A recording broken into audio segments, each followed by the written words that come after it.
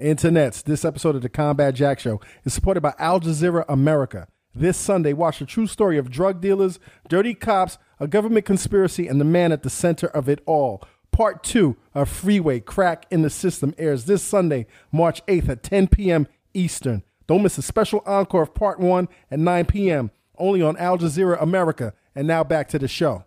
Yo, what's up? This is Kool Keith, and you're listening to Loudspeakers Network Productions. Get ready for combat. No escaping. Get ready for combat. Get ready for combat. Yeah. The Combat Jack Radio Show. Stand up. Internets, this episode of the Combat Jack Show was brought to you by Squarespace. Squarespace is the easiest way to create a beautiful website, blog, or online store for you and your ideas. Squarespace features an elegant interface, beautiful templates, and an incredible 24/7 customer support. Try Squarespace at squarespace.com and enter offer code COMBAT, C-O-M-B-A-T, at the checkout to get 10% off. Squarespace. Build it beautiful. Yeah. Internets. Chit. Yup. Yeah.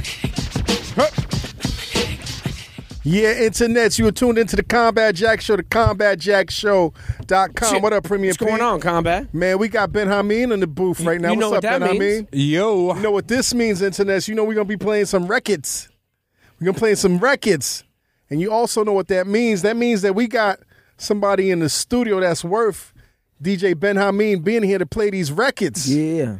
We got it. We got this individual in the booth on the Combat Jack Show has contributed so much to the golden age of hip hop, and then flipped it. You know what I'm saying? And expanded it in the alternative world of hip hop. Yeah. And then, you know what I'm saying, was on one of the biggest records of all time. You know what I'm saying? And I don't even understand how one man can have so many. Listen, internets.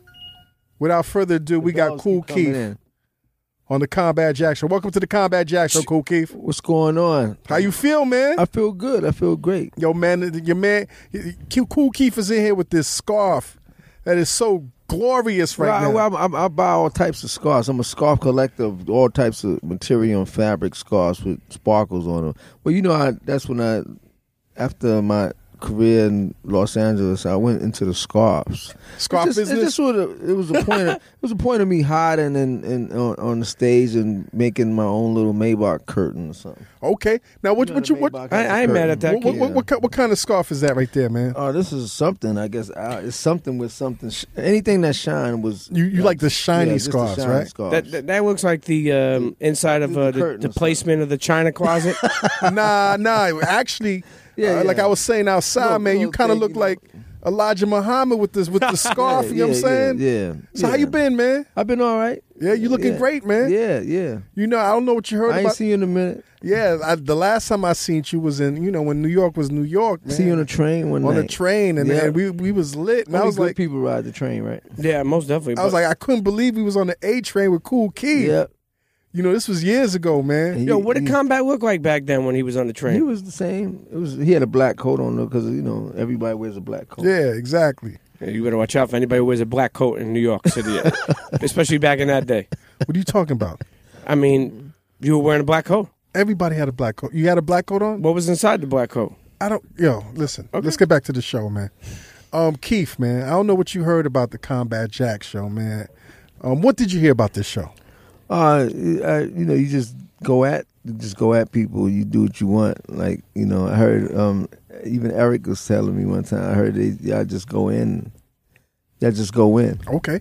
Well, I want to give you a platform, man, to share to these internets, particularly these younger cats, man, your history, like just to really understand, how you guys changed the game, how Ultramagnetic. You grew up in the Bronx, right? Yeah. We grew up in the Bronx, up in the South Bronx area, and Sad was up there, KRS, Boogie Down Productions. That's how we came out. Sad worked on Ultra and Boogie Down Productions. Now, before that though, you was a dancer. I was a dancer. Yeah, you pulled that one up. Activity. Yeah, you was like doing the robot. I was a good dancer too. Nah, you was, man. I saw some clips. Yeah, I saw this one clip. You was kind of had like the rerun type of stuff. Yeah, I was dancing way back. I was definitely a dancer. You were doing the worm? I didn't do the worm. Was that really what you wanted to do, down. man? Was that really? No, well, I used to dance with Shaq Crew back then. Okay. We used to go against Fable and Wiggles. Right. Now, I saw this clip, though, where you was actually dancing in front of Ronald Reagan and Nancy Reagan. I went to this, it was me, Mr. Wave, New York City Breakers. You know Michael Holman? Yes. Took us out to Washington, D.C., and we had this big dance thing, and Ronald Reagan paid for us to come out there and everything. We took a flight to Washington. I never forget that. We danced for that after party, that Reagan thing. It was some Reagan thing. They had a party, and it was at some center. I forgot what it was. The Lincoln's, for. was it the Jefferson? What was something. The big joint in Washington. In Washington, where all the performances are. Kennedy Center. Kennedy Center. Was it Kennedy Center? Yeah. Now, Catherine. It was for a lady too. I forgot the lady's name. You might have to pull that. I don't remember, but I just remember looking at the clip. I was like, "Oh shit, that's Kool Keith." Yeah, dancing in front of Ronald Reagan and Nancy Reagan. I don't know what I did. I was nervous as a motherfucker. Oh, word. Now, were you recording at the same time, or were you ultra before? I was dancing all the time. Right. And then when I met Sad, I just started going back into making records. Right. I was a secret rapper.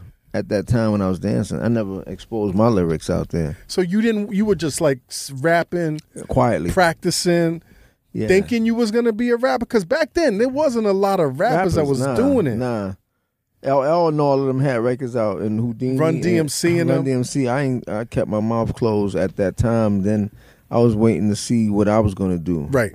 And then Tila Rock and them came out.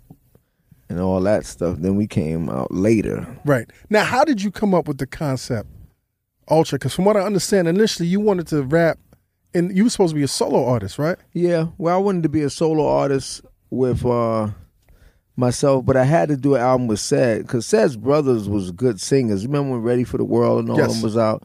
That was originally supposed to be their production, Mastermind Production, but at that time, so Ready for the World was down with Mastermind. No, they had remember they had all the slow jam groups out back then, like Force MDs, and all them slow Silk and all of them. Yes, and what they was called Troop. Yeah, exactly. Yeah.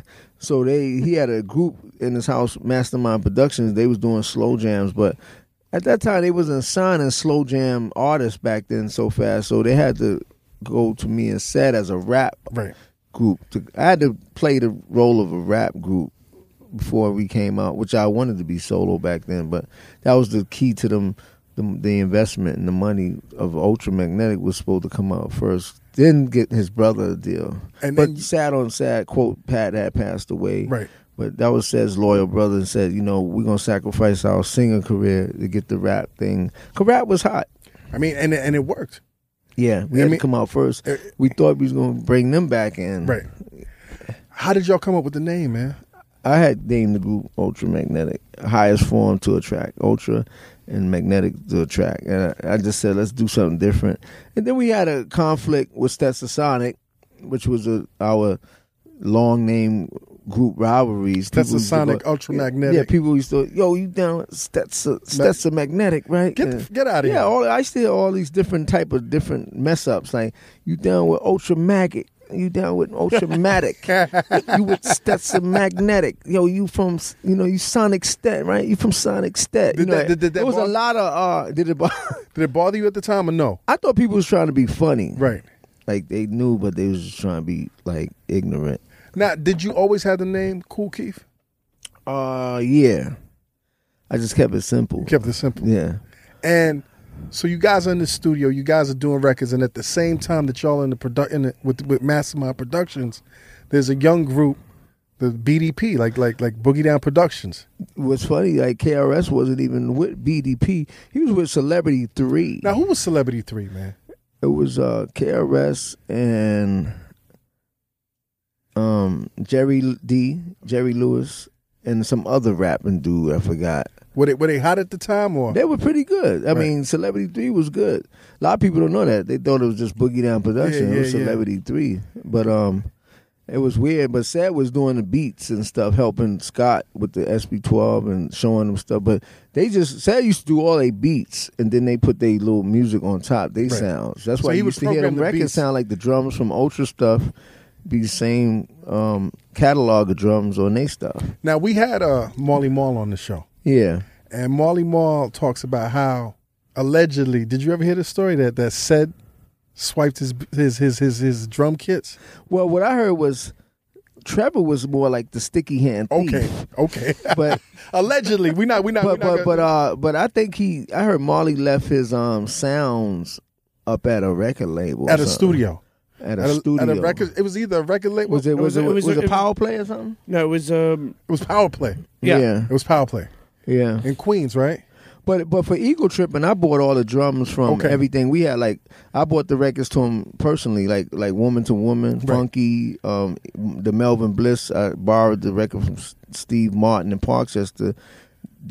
All the singles that we had, I bought the records. But a lot of the records we didn't use Marley snare. It was only the BDP snare. Remember the Bridge is Over snare and the snare from the Bridge MC Shan's single. Yeah. Was all he had was that one snare that he uses that a lot of people liked it. That tat tat tat tat tat tat tat. Remember that?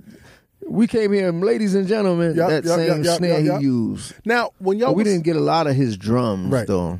When y'all was coming up, who were the cats that was out here doing it big time? That y'all was like, that were inspiring you, man? I mean, let me see. Well, it's funny.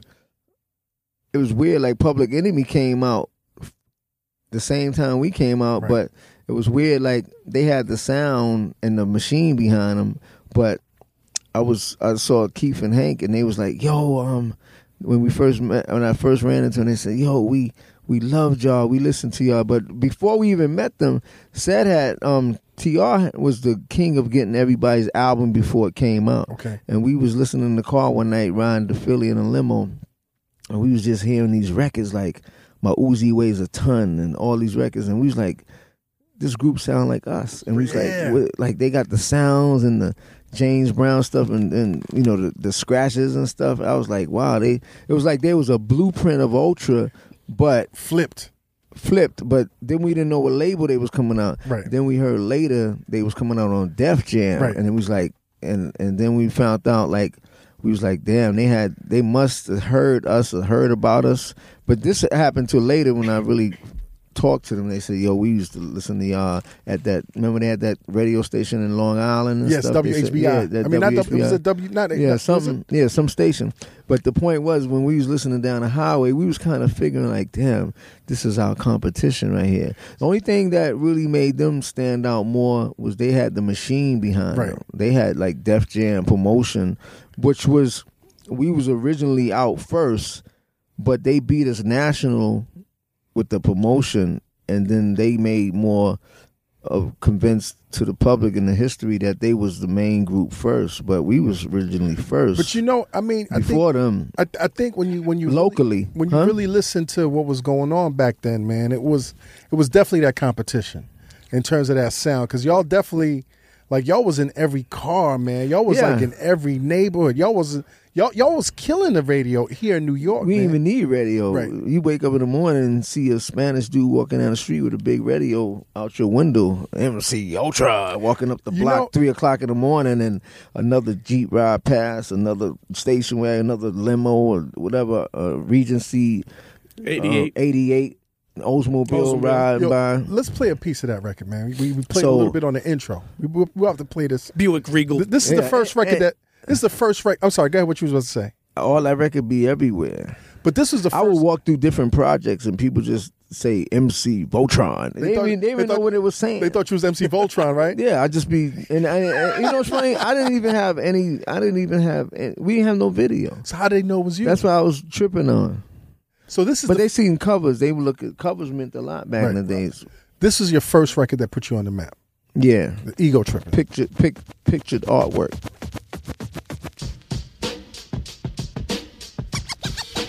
That's crazy.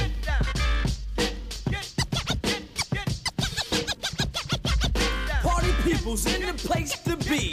Just for you, it's the Ultra Magnetic MC. Say what? Yeah, what the hell with childish rhyme? Cause the jam is just moving. The crowd is steady moving. To a supersonic pace. With high and stupid bass. With some pep in the step. Cause the beat is so funky, the pace is well kept.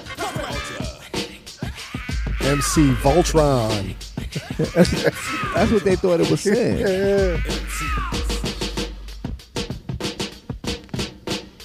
Kool Keith. They use simple back and forth, the same old rhythm that a baby can pick up and join right with them. But the rhymes are pathetic. They think they quote aesthetic, using nursery terms, at least not poetic on an educated base. Intelligent, wise, as the record just turned. You learn, plus earn by the flame of the lyrics, which cooks the human brain, providing overheating knowledge by means causing pain, making migraine headaches yourself start to melt while the techniques spin. The wax is on the belt, motivating clockwise. The more you realize, more love's moving steady by most. We're ever ready, like a battery charged and work the alkaline. Yes, the mystery to solve. So seeking to find these words I've given, extreme and out driven with a Datsun, a maxima to glide. Yes, the wizard Kool Keith, and I'm sporting my rhyme, cause we're ultra.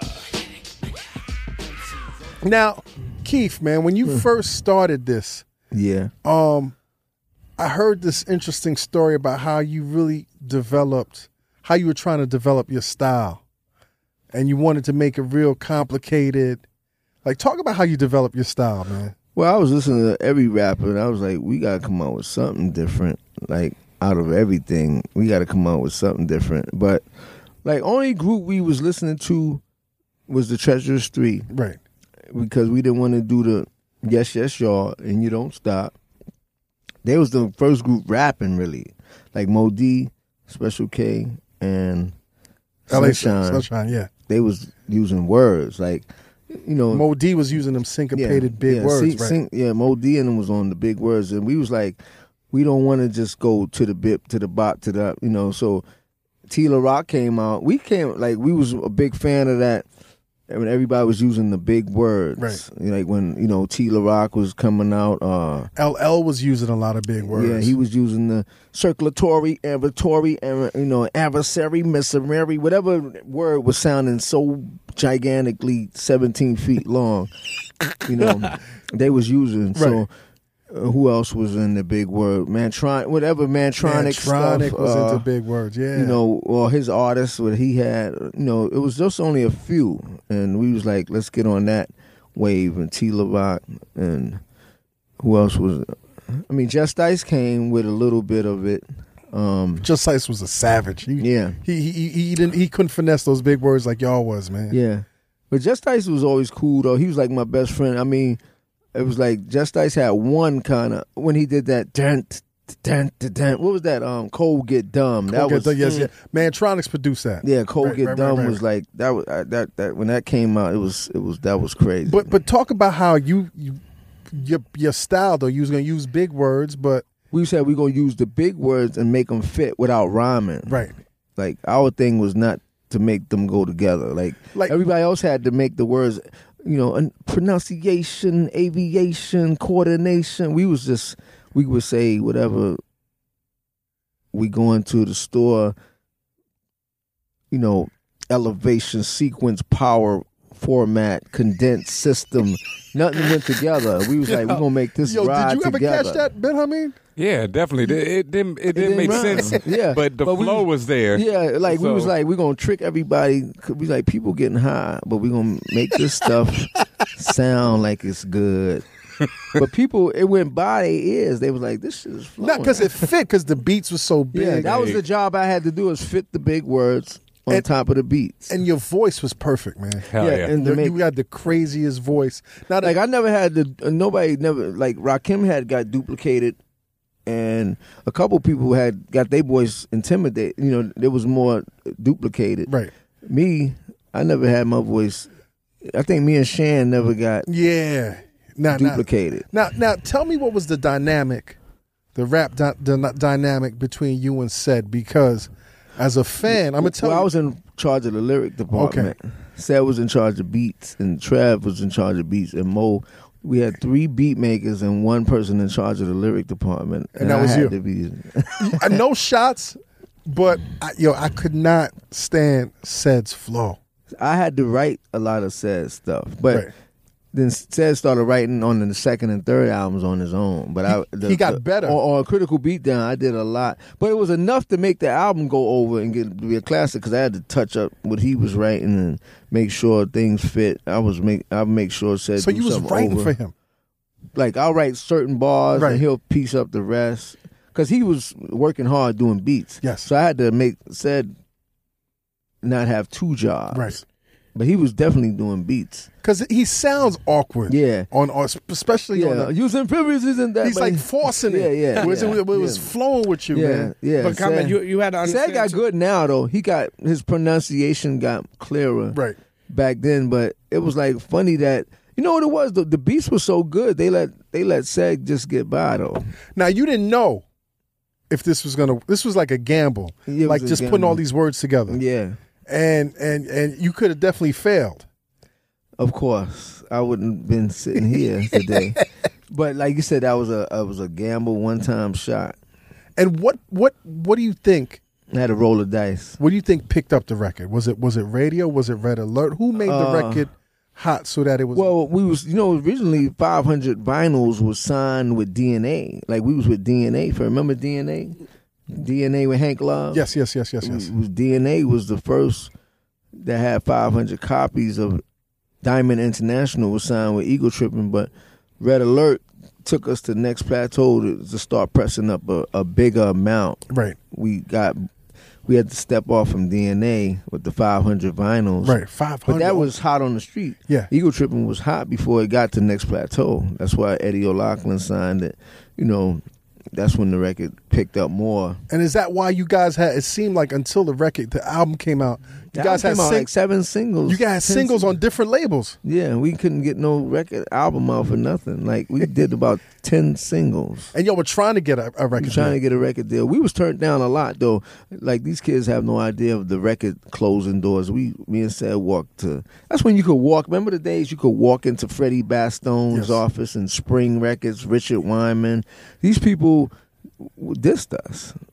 And- Richard Wyman told us, "I don't hear it. I mean, you guys can come. Why don't you guys come back and bring me some other stuff? You got anything else? Those guys used to feel good back in the days dissing many artists. Right. Those guys downtown from Yes. Broadway all the Right. way from 59th Like Street so, all the way 4th to and Broadway. Yeah, they had a good time dissing many rappers. That's why I know they feel bad to this day that they out of business. And they not those companies are closed. Right. Yeah. All of them labels is closed. They felt they did a lot of disrespectful things to people. Of course. The music industry. Not saying that the music industry is a lot better now. Brian Chen, remember all these Chen. people? Yes. Yeah, they was dissing people hard. Now let me ask you something, man. On Ego Tripping, man. Why y'all going at Run DMC, man? Well, in Ego Tripping, I matter of fact, I saw DMC. He was like, "Yo, I thought," he said, "I love that record." Even me and Run, we was like, this record was fun. We didn't really go at Run DMC bad. We was just like, we was using them as like, we're gonna do the record as not as a strong diss. We was just saying, we was like, we wanted to go at the Run DMC for the back and forth thing. Right. Like we was just saying, not Run DMC was more like back and forth rhyming.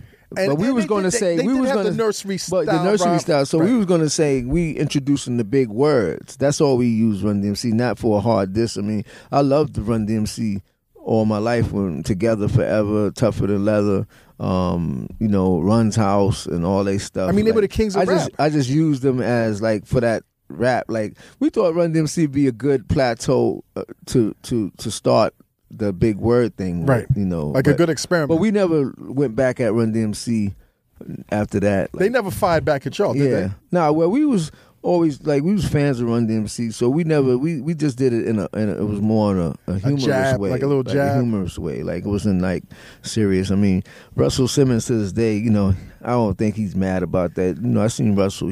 It was a part of hip hop, Right. so it was like it wasn't like a total big diss to them. I liked the Run DMC with the leather jackets and the hats and the, and the style they had, but that style was like, what Run DMC did was take what Mean Gene and them did commercial. Mean Gene and them wore the Dobbs and the Stetson hats with the feathers. Yes. But they took it. That was more of an uptown. That was Mean Gene. The L Brothers wore they wore the fedoras. hats, the fedoras. That was theater on them. And the pea coats. Yeah, they was the first ones. That Mean Gene, how you see Jam Master Jay and them look, that they took the fedora style and the pea coats and took it to Queens. They ran with but they took it international. Right. But that was Ecstasy Garage, right there. But even going back at Run DMC, that was like when hip hop was more like competitive as a sport, like where it was like, look, we're gonna make this track, but it wasn't like it was more competitive. These days I think people are too emotional. What Run DMC he was good at was they took an image that was so simple and made it big. Like they could wear it every day. Yes. Like you they could dress wear, like us. You could wear a fedora and some leather pants and some black Adidas, and that was the uniform. A black hat was an image, and they killed rock bands all across. Like even rock bands had big bands, and they just came out with 2 leather blazers all the time, and they was killing people. Well, let's talk about killing. Talking about killing people. Y'all came out with Ego Tripping, right? Yes, the record was hot. It was undeniable. But motherfuckers was like, who's these ultramagnetic cats? These guys have a different sounding name. These guys, different rhyme patterns. And then y'all come out with this. Oh, yeah. Come on, man.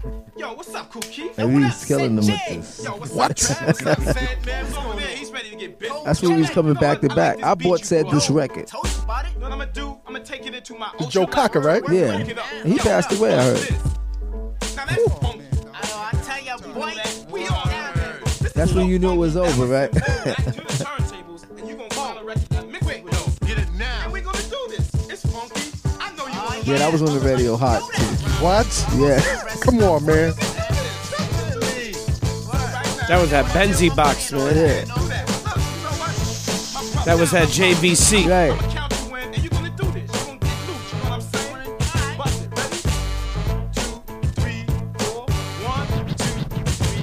I bought a band. That's good. That was crazy.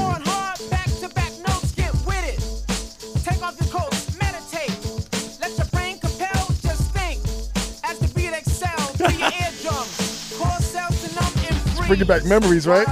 Man. My voice stays on no soprano. To get overheated and burn while the techniques turn for the UL. The T's are A. You got a copy. You know that catchy groove, right? Spin it every day. You wake up and try to make up a rhyme that fear me. And let me tell you straight, I know you hear me. And when I'm on the stage, you just cheer me. Up another level, down below. I'm throwing with the devil in a cage. I'm on the rampage. You need another? Wanna know my age? Psych. I carry a magnum. Other groups are only the rap. Wait, why you debate? I hesitate. Observe your wax styles. You've been rapping, talking for miles about nothing. Cause you don't amaze was wild. me. I'm like a game, everyone plays me. Regular, extended to the bonus. For some of you, I think you should have noticed it was funky. Word, man, that was funky. Yo, is that bringing back memories right there? I bought this record set one morning. I found it in the house, and I was looking. My father had a bunch of 45s, and I just was stacking through. It was all dirty and dusty, and I said, let's just do this record, loop this. I brought it up to his house, that Joe Cocker Woman to Woman record. And I brought it up there one morning. I said, we need another record now, a second single. And that record was like a hot record, like that piano come on. Latin Quarters, that record was the biggest record. Well, when that record come on, that was a big record.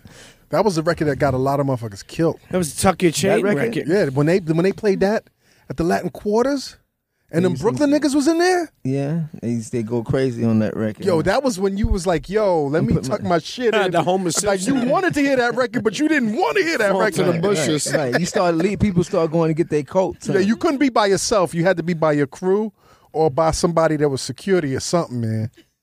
Like, when that record hit, man, did you know that one was going to be a hit? I didn't know that one was going to jump off. I mean, Stop playing, man. Yeah, even to this day, that record has a classical sound to it the way it was made. It's like Red Alert likes it. You know, even Flex loves that record. A lot of people love that record for some reason. Like, I didn't know that record would stick out so much like that.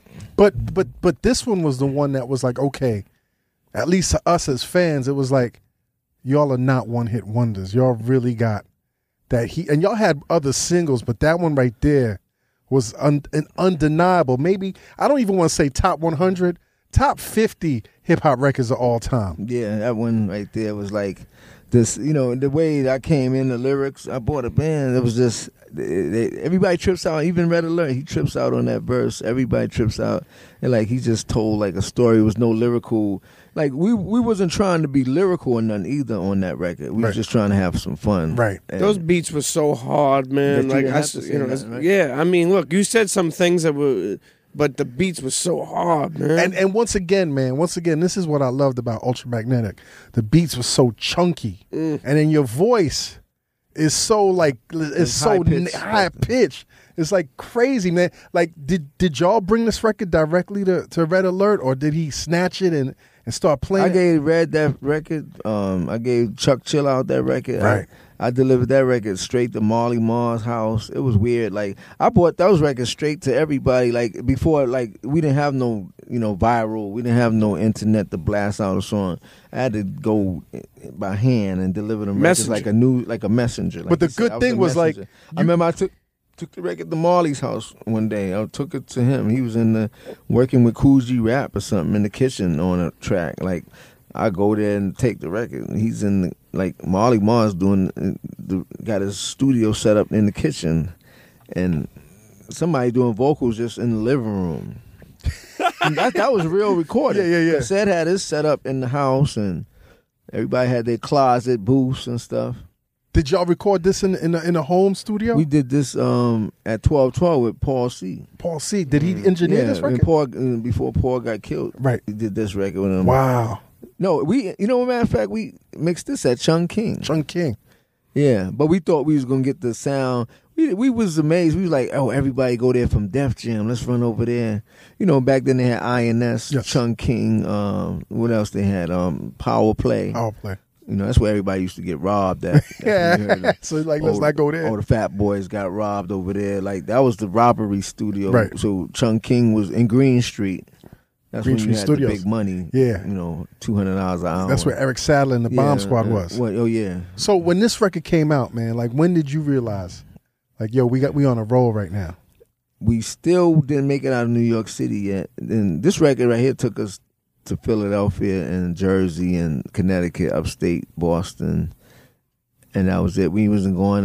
That's when we managed by Def Jam. Right. We didn't get y'all was signed to Rush? Yeah, we was on Rush management. Russell and Leor used to come up to Polygram to try to talk better situations for us, and you know, we was with Andre for a minute. Andre Harrell, but hold up, Uptown. But hold up. This is the record that got y'all the deal, right? No, Ultra got us the deal. Okay. Ego Trippin' got us the deal. Ego got y'all the deal. Yeah. And y'all was signed to Polygram. We signed to Polygram. No, we signed to Next Plateau. Next Plateau, right. Polygram was that second round The second album. So, Funk Your Head Up. So Critical Beatdown came out on Next Plateau. Y'all did a video, though. Like, how did y'all end up Traveling at the Speed of Thought? That was the only video we did. But wasn't that through Uptown? Like, what were y'all doing with Uptown? We was just managed by Uptown. Okay. For art and direction and dressing and wardrobe and style. And, you know, Andre was like, you know, y'all should look sharp. Let's go get the Gucci stuff from Dapper Dan. Let's go get made up. Because he said, you guys can't come out with a good album like this with some hoodies and sweaters on. So Ultra cover, originally the Critical Beatdown was like, it had all the rappers on the floor dead. But if you see the Critical Beatdown, it had not y'all, other rappers like dressed up as who they are. Like who'd you have on the cover? Like every rapper that was out was. So on you had that floor. like L on the floor. You see Kane goes on the floor. you had Kane on it? Was Kane out at the time? You see some suits on the floor. You see some pocket squares. But we didn't do it like a name. We put the visualizations. What they call it, the subliminals. We had everybody on the floor laying under our feet, like their hands sticking out. But if you move the beat down, you know, Jeanette Beckman took the pictures. If you see the real pictures, it was like they was on the floor. That was the name Critical Beatdown. The album was Defeat the Competition. We had we had all that on the floor, everybody on the floor and the rocks. But we didn't have what they say, the names have been withheld to protect the innocent. Right. We didn't have the names of the people. We just had lookalikes of different So things. what changed the concept? We that album, it was just the Critical Beatdown was going over that. Right. You didn't see it. So it just kept, they might saw a hand or a sneaker sticking out or something. That was that. So was it Andre that convinced y'all to go to Dapper Dan? Yeah, Andre said, let's get the suits cleaned up, and we liked the outfits. We was the second. Eric B. and Rakim had theirs. They was wearing the MCM. I think they had we had Polo. Troop. They had Troop. what they was Troop, wearing Dapper Dan too, but I think they had on what was their name? It was Polo, MCM. So was it Louis at the time? And too? Gucci. I think Dapper Dan. I think Eric B. and Rakim wore Gucci. They had the Guccis, and we had Polo. You had the polos all over. So your shit, polo and leather. So your shit, the red and black outfit you had on, yeah, which was crazy. Yeah, that was. And I had the hat to match with it, but I put a Budweiser hat on. I don't know why I did that. Yo, Keith, you crazy? I took man. the hat away, and I don't know. I threw the hat in the garbage and put a Budweiser hat. Budweiser gave you a check for that? Nah. Oh, come on, man. I know. But the good thing about this though is that for the albums that was coming out at the time, and you had a lot of good albums. Critical Beatdown is a classic, man. Yeah. Well, think about it. Remember that dude used to be on 42nd Street? That big dude used to sell those records.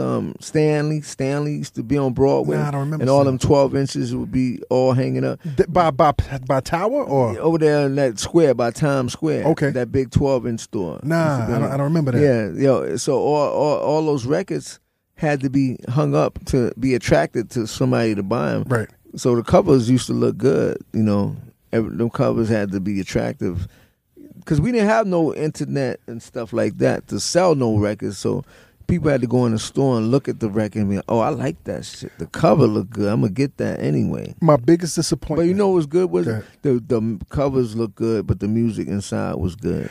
Nowadays you have the cover look good. But the music is bullshit. Right. My biggest disappointment with Critical Beatdown is Ego Trippin' was on there. Well, why wasn't Funky? Why wasn't I know Funky was. Why on was there. Funky not on the album? B. I know that was funny too. They it didn't make it because I don't think Sid had the mix back then. He lost the. Come on, man. Lost the dats or something. I don't like you said. People was mad. And then they had to get it on a B side or something. Yeah. Because when Poppa Large was on, that was on the. Not the Four Horsemen album, the Funky Head Up. They couldn't get Poppa Large on the album. That which is crazy, because well, you had to do some marketing gimmicks also, right? To make people buy the records. Let me ask you though, man. When this record came out, right? It's a hot record. People are loving it. Yeah. And then y'all break up. Well, Ultramagnetic breaks up, right? We break up. Why? After it's Critical Beatdown, right? Yes, why? But we get back together. But why did y'all break up? Well, we was mad at we was trying to get away from Eddie. Okay. We was trying to get away from Eddie O'Loughlin next plateau. Because, we seen a lot of stuff when Lior was going up to the meetings and stuff. He was like, well, the guys got hit records, why they can't get rotation. You're throwing Salt and Pepper on rotation and stuff like that.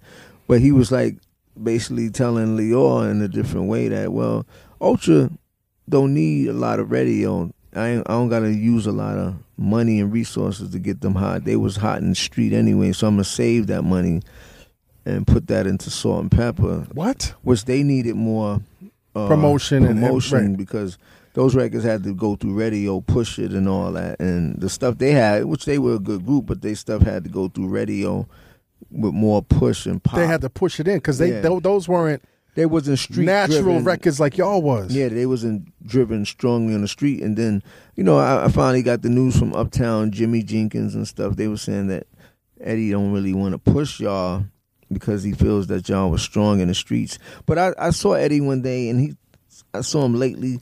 I saw him late one time, real late in time after that album. Years later, he's like, I didn't know what I had. I should have pushed you guys because I had you guys. I mean, you guys were big, and I don't know. I put all my things in one basket. I was so much. I made a big mistake. I was into salt and pepper so much, but that record would have been so Salt and pepper. big nationally, Yeah. man. he was like, I should have got behind you guys, and it's a terrible mistake I made. Like, and he went on to house music after he felt that he did that big mistake. He had to move. Yeah. But y'all didn't have beef with each other, did y'all? He liked me. He was always. No, I'm saying within the Ultramagnetic group. No, we didn't have beef. It was a tactic. It was a tactic to get out of there, and I wanted to do a solo album. Right. And I wanted to do a solo album with anybody, but I was like, he was like, you should stay with Seth, and we'll make something happen. And plus, me and Seth had renegotiated our contracts over there too, because the publishing stuff was unequal, and we went in and made them renegotiate. To me and him got 50-50, Right. and that's one thing we did with Next Plateau was take care of our business early to this day for us to receive checks and stuff, which was Because your deal must have been equal. fucked before. It was whack. Right. And we fixed that right away, and that's when I made the move to fix it. Okay. Because the way Eddie had it, he had said getting everything, and I'm writing, I'm getting nothing. Wow. I pulled this, I'm going solo, and Right. they hurried up and fixed that deal Did so fast. Did that create tension with you and Seth? Not really, because they needed me, because I was a real, like you said, I was a real energy circuit in that whole organization, that group. They couldn't let me leave, and they fixed that right away. Janine fixed it. Eddie's like, okay, we're going to renegotiate and fix this thing right away and get this, and it got fixed. Yeah. How was Leor at the time? Leor spoke very highly of us. He went in for us fighting. He fought for y'all, right? In Polygram, and he was pulling people's cards in the right way. He was telling them, this is what y'all should be doing. It's no such thing if y'all can't get added on radio. Ease Back was added on rotation. That was on BLS every morning. Right. So Leor made that happen. Well, no, that was when we was with Uptown. Jimmy Jenkins made that happen. Jimmy Jenkins. But we went over to, we was at Rush at Polygram with Ego Trip. With Critical Beatdown, we was with Uptown. Right. With the second album, Funky Header, we was with Rush. Was Puff around at the time? Puffy? Yeah. Puffy was around, yes, he was around at Uptown. No, Puffy was around at Uptown, but I was supposed to work with Puffy a lot of times, but I never could get with him because he was supposed to, when Craig Mack, and that's when I was going solo too. Right. When Craig Mack and Biggie came out, Puffy told me, he said, Keith, when you get to L.A., I remember when Puffy had a Volkswagen Rapid in New York, Puffy said, I'm starting something new soon, Keith. I mean, when you make a move, I want you to come with me. Soon, I got some good things happening. I want you to come with me. And then I moved to L.A. That's when Craig Mack came out, Wow. Flavor in Your Ear. So he wanted me to do an album. Puffy, matter of fact, wanted to buy me out of Columbia, my contract, but Right. Sony was so scared to let me go because they figured I had some place I was going. That was supposed to be an album. Puffy had a plan of So you would have been Busta Rhymes. You would have doing been an Bad album. Boy? Yeah, he was signing. He wanted the Black Elvis album. I Right. went to Skip Saylor and we met with Puffy. I was managed by Jeremy Lorna. We talked on the phone. He always wanted to do some futuristic things with me, but it was just that the labels was hating to release the contracts. But when you think about it, though, man, you could have been. You were like the pre-Craig Mack, man. Well, he didn't have he didn't want me to be Biggie. Right. He had alternative ideas. Right. He knew my capabilities of selling to the rock audience and the alternative world. He had big ideas. He was like, maybe you and Busta Rhymes and somebody else gonna do an album together. Like he was trying to figure out a group that's gonna go into that market of that other world. You, Busta Rhymes, and Pooh Bah, somebody. It was like, but it was the plan that he had was more like it was more rock orientated. Because Puffy was pretty open minded. I think he had more like bad boy rock something like that. In his mind, like Yeah. Bad Boy Rock Division, Bad Boy Hip Hop. Yeah, it wasn't like popping bottles Right, though. right, It was right. something else like he had. Like, That's crazy. So and to this day, me and him was real cool. He was catching me when I was on the road. He called me. I spoke to him here and there, but I couldn't catch up with him. Right. He couldn't catch up with me. Our timing was really bad. Both of y'all was super busy. Yeah, I was traveling doing Black Elvis tours when he was trying to hook up and stuff. But I did meet him and Skip Saylor in L.A., but we never could get Sony played hardball trying to release the contract because he wanted to get me out of the Black Elvis thing because Sony held that album up for years. Right. Okay. We're going to get to that. Yeah. But this, after Critical Beatdown, right? After Critical Beatdown, y'all do this record. Y'all do this record right here. Oh, yeah. Chip.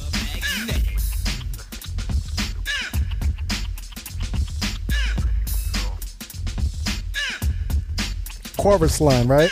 Yeah. Yo, what's up, y'all? We in the Ultra Lab, man. We got this beat rolling, man. We might as well start this chorus line. Y'all with that? Yeah, let's do this shit, man. Yo, so how we gonna do this, yo? Matter of fact, you know how we gonna do it? Yo, Tim Dog, you lead it off, all right? So That exposed this guy. That's on you. Take it, my brother. Call me the hick, the thick, the lick, the dick, the stick, cause I'm too quick. I'll be appraised and raised with the brave. I'm the headmaster and you're my slave. Metaphor master, rhymes all disaster. Pass the class, the faster, call me the master. You wanna check, project with a simile, but I'm so large I'll bone your girl Emily. You wanna be taught? I want to hear Keith's part, man. Uphold, refold, in tow, cause I got so many dollars, scholars, hollers. Girls wanna stop and talk, but I walk away, cause dog don't lay. Rappers wanna play, go ride a sleigh. I'm compared and there with the stare. You say where, I'm over here. Metaphysical, rhymes are artistical, lyrical, miracle, difficult, to some terrifical, hypothetical. Terrifical. Lyrical, miracle. Terrifical. Tim made up his own words. Rhymes will stick more, dog will get more. Yes, y'all. I'm impressed, protest and progress. Confess with reflex, cause I get co-sex. I can't believe how dope I am. Give me a pound, thank you, ma'am. So whether you think that I'm just a myth, the rip, Fuck a 16 bar. Tim was cool. Woo! Hot damn, I'm great. I'm on the chorus line. It's the chorus line. It's the chorus line. It's the chorus line. Yo, trap. Yeah. Yeah, boy, it's the chorus line. Hey, yo, Keith. Yo, you know what? It's your rhyme. I'm cranking up with the rhymes, brain tanks need fuel, Sunoco. Diesel rhymes are locked in. Combustion attitude, gratitude, increasing altitude, levels. I always have but the big changing words. attitude. It's very rude when you step on my path. I laugh and giggle, smile and grin. My friend, my style is thin. Holds the rights to win your brain. I've been like a pound of steel, lethal power. To me, your weasel power. I'm overloaded with tons of diesel power. Contraction, you're not ready for action. 200 rappers a day, I keep waxing, buffing, cleaning, polishing every act up. You wanna battle with me, you must be cracked up. Stop the jokes, the games you're playing. You never will stand a pan. One bit of attention to me, my rhymes, my clothes, my hat, my shoes, my shirt, my tie. The glasses on my eye. I try not to cry, cause the whack is ever, never better. What is like the 22? Yeah, man. Whether or not you try to Yo. scheme a dream or beam a light. Yo, But my lights are bright, but my lights are bright. how did y'all find Tim Dog, man? Tim used to stay with Sad. He was working for Metro North, and he was coming up there, Miss Miller. I used to go up to Sad's house a lot and Right. go to the store for his moms and stuff, and they'd be up there. Tim was like a boarder up there, kind of, but Tim was staying with Sad, and, they lift weights together up there, and every time girls would come over, they all pull out their weights and put grease all over their bodies. Yeah. And stuff. Him Yo, and stop, Sad was man. like weightlifting battlers, and they stayed together. Right. Tim worked for Metro North, and he was just stayed there, and Tim was like, I kind of vouched for Tim to get on because Tim was a rapper, and Tim loved Big Daddy Kane, but Tim wanted to battle Big Daddy Kane so he bad. got like, Big but Daddy Kane style. He wanted all to in battle his- Kane. Like he wanted to take Kane's style, but show him that I got this better than you. And that's what I He kind didn't, though. of bugged out. He wanted to battle Kane so bad. Did you used to be like, yo, Tim, fall back? Yeah, but I was like, Then he went. That's when Tim made the daring move. Like a lot of people thought I had something to do with him when he made Fuck Compton. Right. Tim came out with Fuck Compton. I said that was the most daredevilest move ever. Which it was like. I said, you dissing Compton? I said, I'm not a part of that, really. I said, you on your own. You know, he's like, yeah, Rough House want me to diss Fuck Compton. So I was like, So that was a Rough House idea. Nah, he was like, I'm gonna give it to Rough House. Like they loved it. But, you know, he was like, y'all support me with it? I said, I never really support rappers dissing other artists if it wasn't clever. That's one thing that's never been in my history of dissing artists. But when he did it, I was like, you on your own with that. But it jumped off for him. Yo, first of all, play that record a little bit. Fuck Compton jumped off. And I was like, I said, you know, I said, I have nothing to do with that one. So Beat was so nasty. Yeah. I hated him for this record. I was in Houston, so I was like, fuck you. Who the fuck is this one? Yeah, fuck him. Oh, shit. Motherfucker, step to the ring chair. Cause Tim Dog is here. Let's get right down to the nitty gritty and talk about a bullshit city. Talking about niggas from Compton. It was hard though. Compton, they truly ain't stomping. Tim Dog, a black man's tag. I'm so bad I whip Superman's ass. That was wild. That rip from the West Coast, I'll diss and spray your ass like a roach. You think you're cool with your curls and your shades. I roll thick and you'll be yelling out raid. A hard brother that lives in New York, where suckers are hard and we don't have to talk. Shut your mouth before we come out stomping. Hey yo, easy. Fuck Compton. Fuck Compton. Yo, I said, wow. When he did that, I was like, wow. But Tim was going in Daredevil mode back then. It was Daredevil mode because he was just like, because you didn't fuck with Compton, you didn't fuck with them West Side cats like that. Them cats moved completely. Them cats came from gun country. Yeah. How was he trying to diss Big Daddy though when he's like a student of him? Yeah, it was just that was the power. That was how these people were back then. They can beat you at your own style, and that's how he psyched out. He psyched out like I'm gonna meet Kane one day and I'm gonna battle Kane. But Keith, as the top lyricist in that group, right? Yeah, and you dealing with cats that's not necessarily the top lyricist.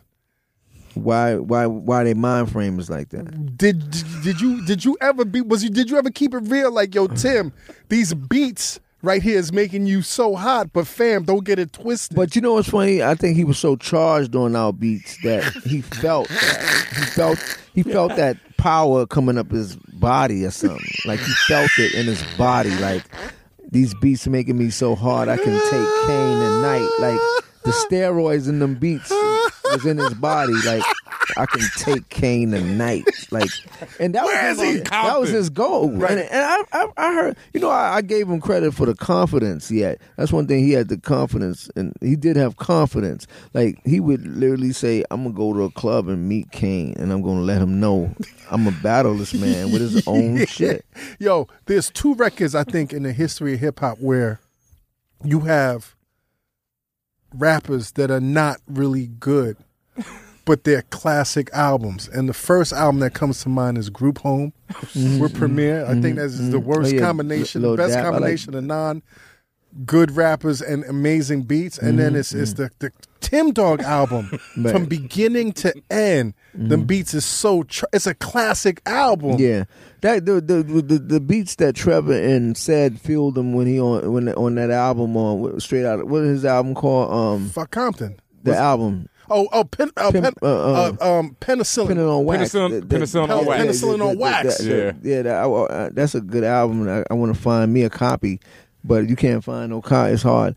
I think Tim had the greatest production on that album that made it the solid album. Like they gave him some good beats. Like, did you feel a kind of ways though because those beats on we didn't Ultra, get those beats. Yo, were you mad about that shit? They gave Tim a better grade of beats on his album. I know. And I was like, why y'all ain't make that for us? Right. But it was like he came way after Critical Beatdown. I think that's when Trev was at his apex. Right.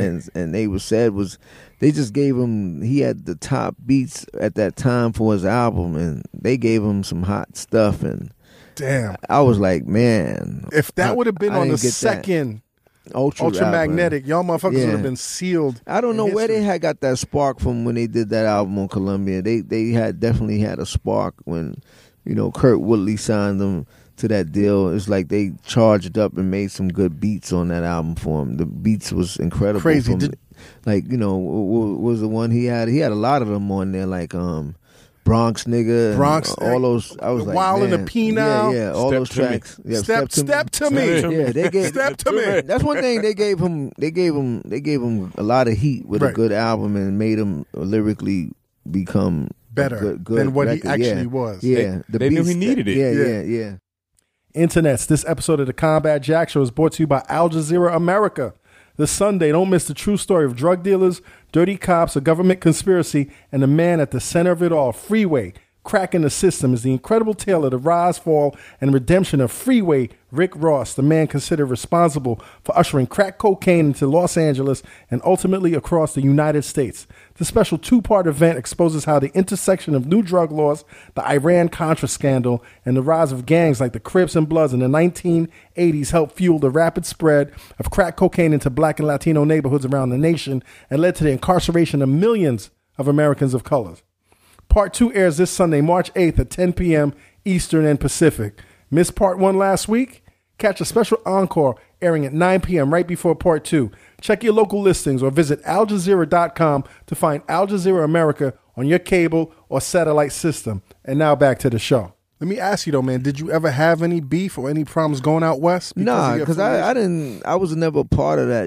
It's like when an artist beefs with somebody, the beefs is really from the artist. I don't see the cross collateralness. I wasn't involved in that. Right, so, right. But you know how niggas are though, man. Yeah, they but if they go that Kool Keith. Oh yeah. But I seen everybody in L.A. They didn't say nothing to me about it because they knew him.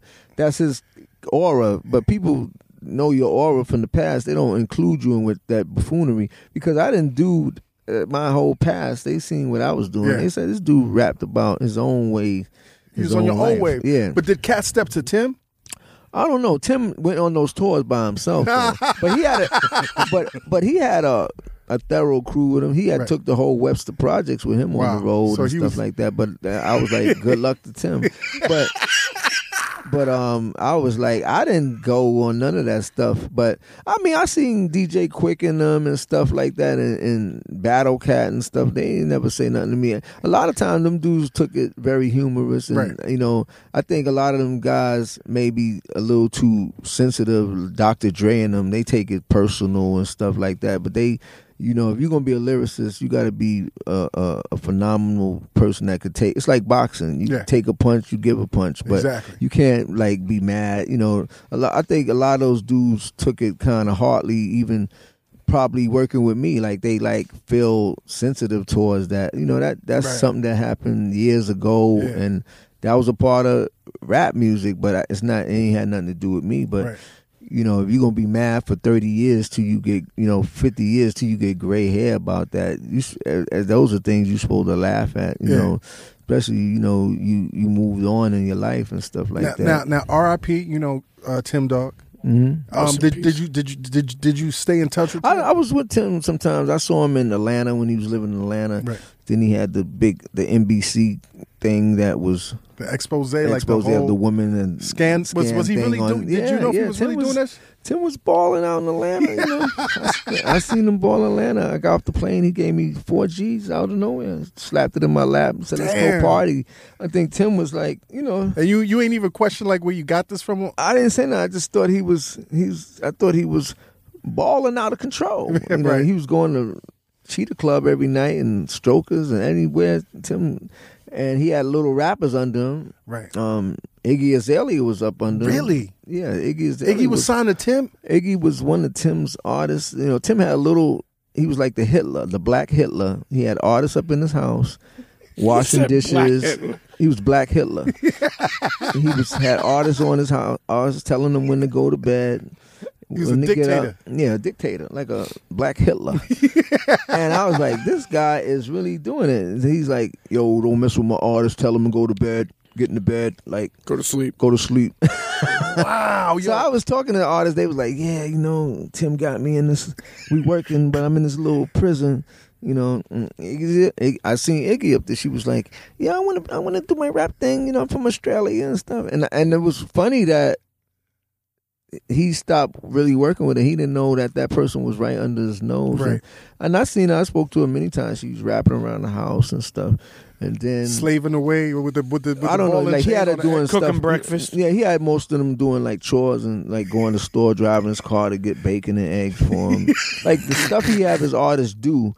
But it was funny. He had that talent right there, and I think she went out and got trap beats and stuff. Right. And learned the etiquette of talking and the language of black people. And she went out around Atlanta and found opportunity. And she probably wasn't ready back then. Yeah, she wasn't ready back then. But they used to, Bushman, my partner, would be freestyling with her in the house and stuff like that. And she ended up, probably hooking up with T.I. and that Grand Hustle that's crazy, stuff. Man. And, that's crazy. I didn't know she put it in like that, man. Yeah, I mean, it go to show that you never know who's around. Yeah. When Tim Dog passed, man, the craziness that was around his death, like, was he faking this? Did you knew? First I thought he was, but Tim is You really good. thought he was? Yeah, Tim is very good at anything, and Tim would try something like that. But I just I kind of like couldn't believe it until.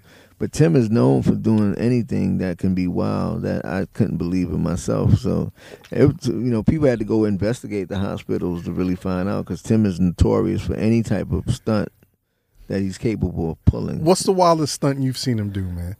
I seen Tim get like this guy to bring cars. Tim was like, we're going to get Phantoms in the morning. I seen the guy pull up with all these cars in the morning. He's like, see, I told you he was getting the cars.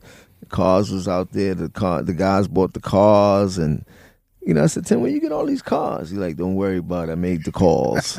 The guys in the yard parking all kinds of cars. He said, yeah, I told these guys, that I need these cars. And I worked out some sponsorship with them, He was a hustler. Yeah, Tim is a good talker. Tim can make you he can make you trade your house or something. Your mortgage, right? Yeah, but he's good and he's a smart person. That's what I'm saying. His manipulation is really good. Like he can turn into a white man on the phone, and you think you're talking to a Jewish another guy. You think you're talking to Johnson Murphy and company on the phone, and it's him. That's crazy, man. That's crazy. Because I've sat next to him and heard him talk. Well, basically our stocks have went up, and really we're trying to work our campaign for this. Like, and I'm like sitting next to him, like, is that Tim? You sitting in the car with somebody, you like, damn, you just became a different person. Yeah.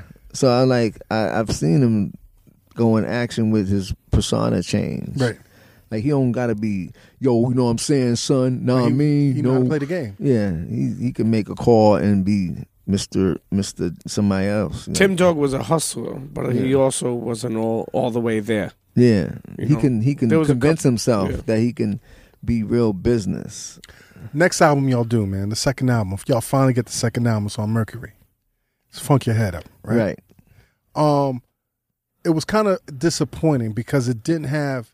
Well, we had Dave Gossett came in and signed us, but they got too creative. Lisa Cortez, we signed. Of course, we're going to sign with a label that got Vanessa Williams, a group called Mari. Black Sheep was over there. Black Sheep was big over there at the time. But they was more controlling. That's when Ultra Sound got out of control and controlled by the company. They were trying to really make y'all pop or something? They went and got these dudes from, they started getting production suggestions from the outside and stuff, and I think we lost that street edge over there a little bit. I didn't understand the first single. What was the first single? The baseball joint. Oh yeah, Black Baseball. But other than that, we were signed to a major machine that needed something to work with. I guess they was too big to understand those records like Eagle Trippin' and Funky going through the streets. Right. They was so big of working Brian McKnight. Right.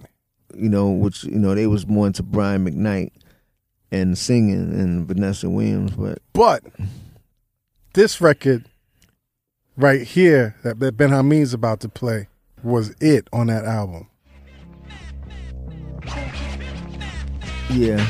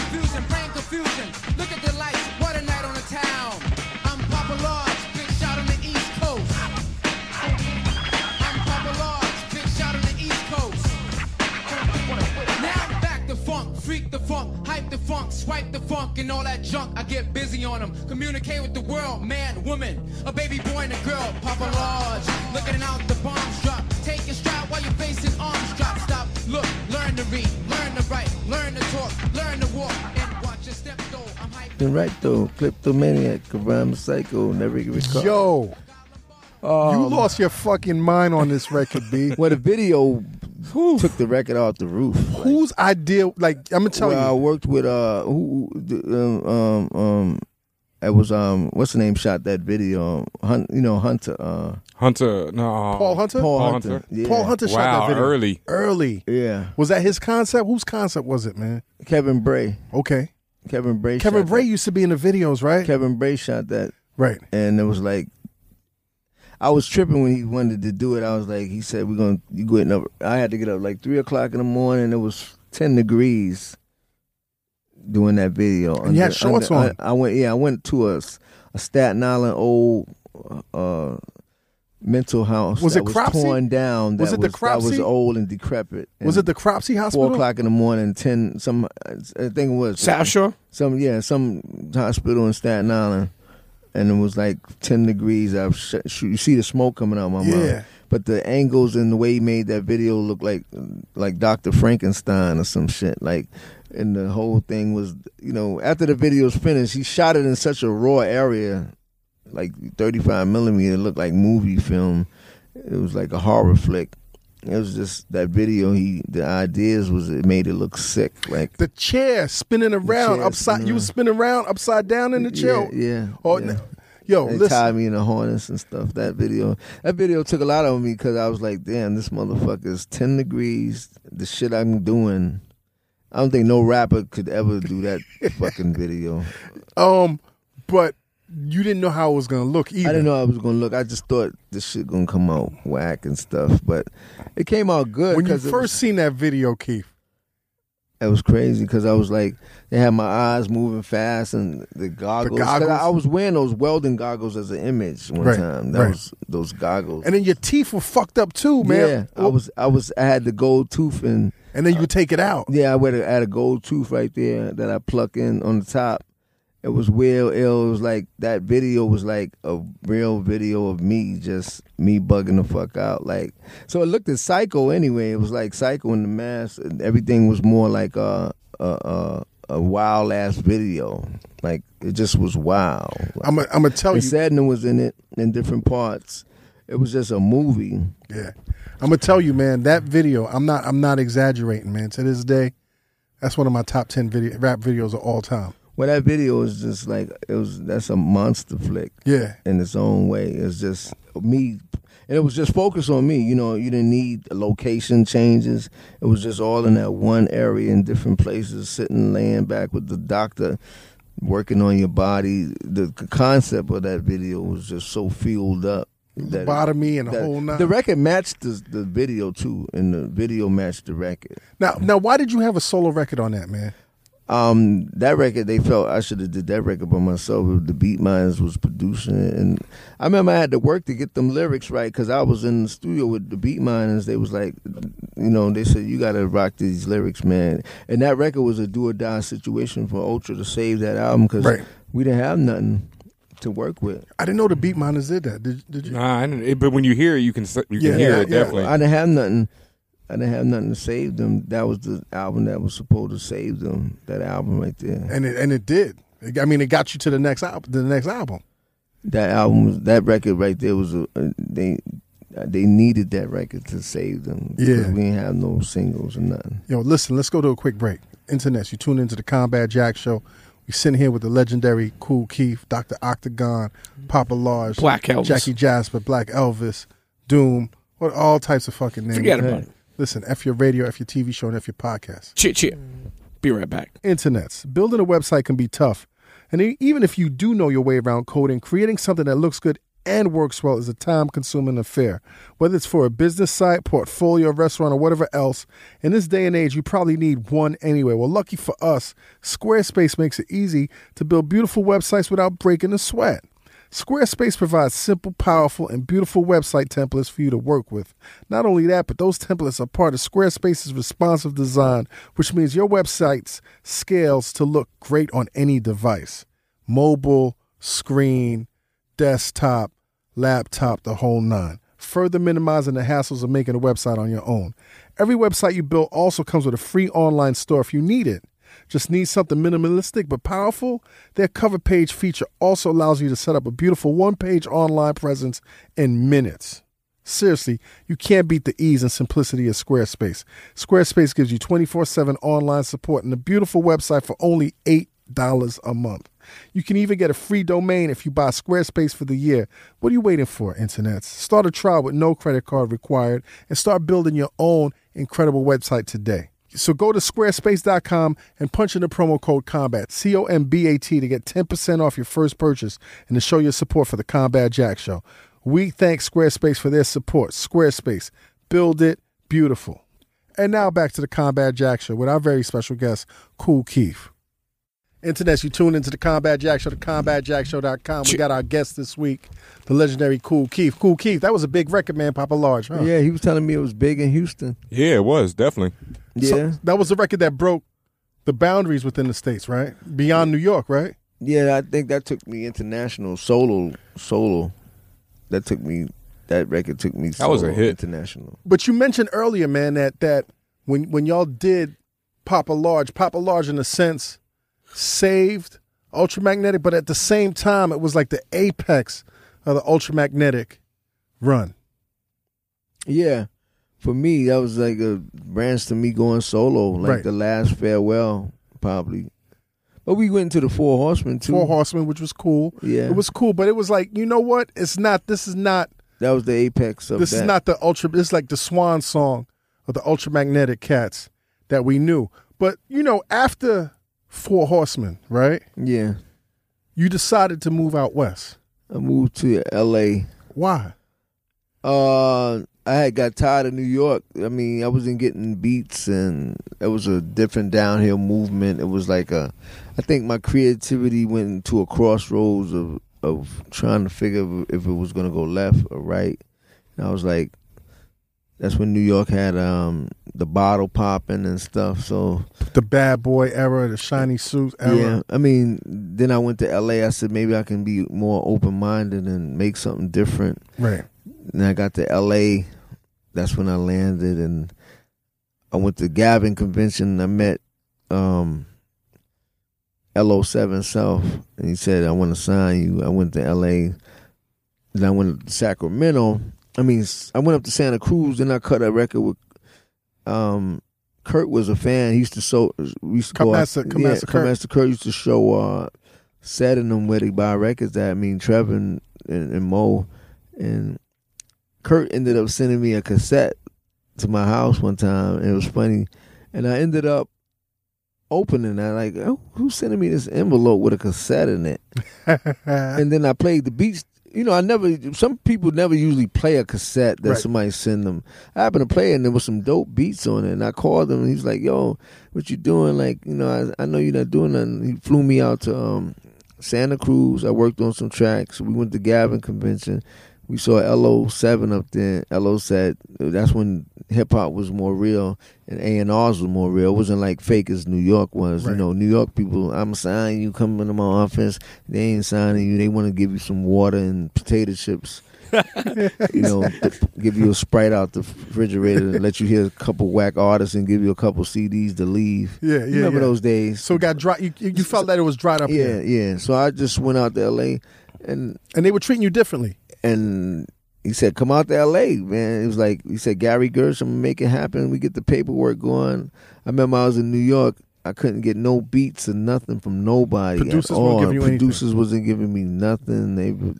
It was like the ending or something. Like, remember that cartoon, I'm Just the Bill, Dollar Bill, Capitol Hill? I felt like that. Rejected. And I said, I just got to get out to L.A. I'm like, New York is dry right now. Nothing is happening.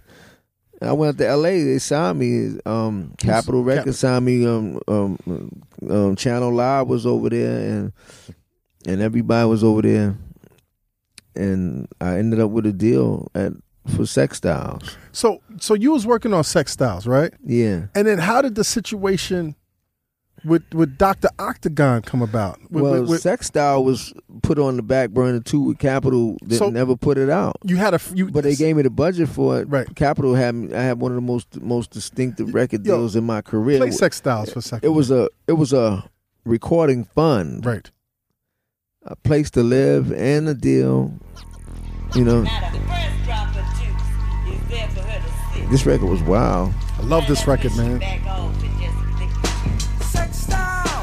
Niggas want it free, they dogs drink my piss. That was L.A. Sextile. Niggas want it free, they dogs drink my piss. Just the rhymes was crazy, right? Sextile. Niggas want it free, they dogs drink my piss. You want freestyle? That's right, the style is free. Niggas suck my dick and they girls drink my pee. Pause. I'm also messing them shit you can't get with. Pull your baby down good on pause. and watch you sweat quick. Suckers back to pull they style is transsexual. Lesbians dance with the funky heterosexual. You on the mic and when you rhyme I start to jerk off. Let my dog lick you, German Shepherd wanna bust off. Hey. I tell you later, Yo. anal sex, step around like That's crazy. That was a hard record. I into New York, no problem with my dick out. California, I was mad at New York probably then. Saying what with sperm dripping down your partner's butt. I see him season my Yo. face, lift they ass up. Let me put my cape on, my rubber and my mask up. Not no horrible shit, this is pornocore. I'm in the club naked, man. I'm the fucking pro. Niggas can't wax no ass, girls should let them know. Sextile. That was the shit. Yo. They dogs drink my piss. Yo, what were you doing in the club naked? Yo, Well, when I were you into porn at the time? No, when I got to L.A., the porn world opened up. As soon as I got to L.A., I got to turned deal out, didn't you? with the Capitol. I mean, F.M. Bradley was at my house, and Jimmy Z and them, and Yo. you know, Ron Hightower was my neighbor, and I'm seeing Jeannie Pepper walking the dog up the street, and you know, every person that I seen on Players and you know the magazines back, Blacktail was starting to come out the magazines into my life, seeing them like at the store, the mall, at the supermarket, and you like, that's such and such. That's the girl. That's So the whole who's that? That's Angel Eyes. That's Ebony Hayes. And So the porno industry influenced you when you got to L.A. That's what welcomed you when you got to when I got to L.A., I stayed in Beverly Hills first with me and Kurt, and then when I moved closer to Capitol, Hollywood Boulevard was such a freak block, like Right. all the clothes in the window. My mind was just boots and everything, and the whole Hollywood Boulevard was just sex stores. You know how you go to Hollywood. Yeah. Then my block I stayed on Sunset Martel. I had like 30 prostitutes at the corner and pimps. So my whole life, as soon as I walk to the corner, I see the visuals of the album every time, every day. So I walk to the corner, Rock and Roll Denny's by the Guitar Center is nothing but pimps, girls with their ass cheeks hanging out. Every morning, walking in the store, working the strip. Sunset Boulevard was a whore strip, like Hunts Point Market. Right, and this is why you recorded. And I'm recording. That's all my visuals I see. Hollywood Boulevard, Capitol Records, and I got to walk with my groceries past pimps with jerry curls and chicks with their ass hanging out in front of the street. And I live in a quiet Russian block. Right.